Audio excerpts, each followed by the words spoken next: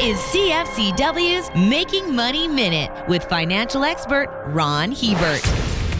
If you find it's gotten way more expensive to fill your shopping cart at the local grocery store lately, well, you're not alone. It's a worldwide phenomenon affecting wallets of everyone, everywhere. According to the Food and Agriculture Organization, which is an arm of the United Nations, global food prices are up 23.1% in the last year, and food inflation has climbed 3 times as high as overall inflation. There is, however, some good news, as the numbers have been dropping for the last 3 months in a row. Fingers crossed, it'll keep going in that direction. For more information, listen to our Making Money show hosted by Ron Hebert and Gord Whitehead at letsmakemoney.ca or cfcw.com.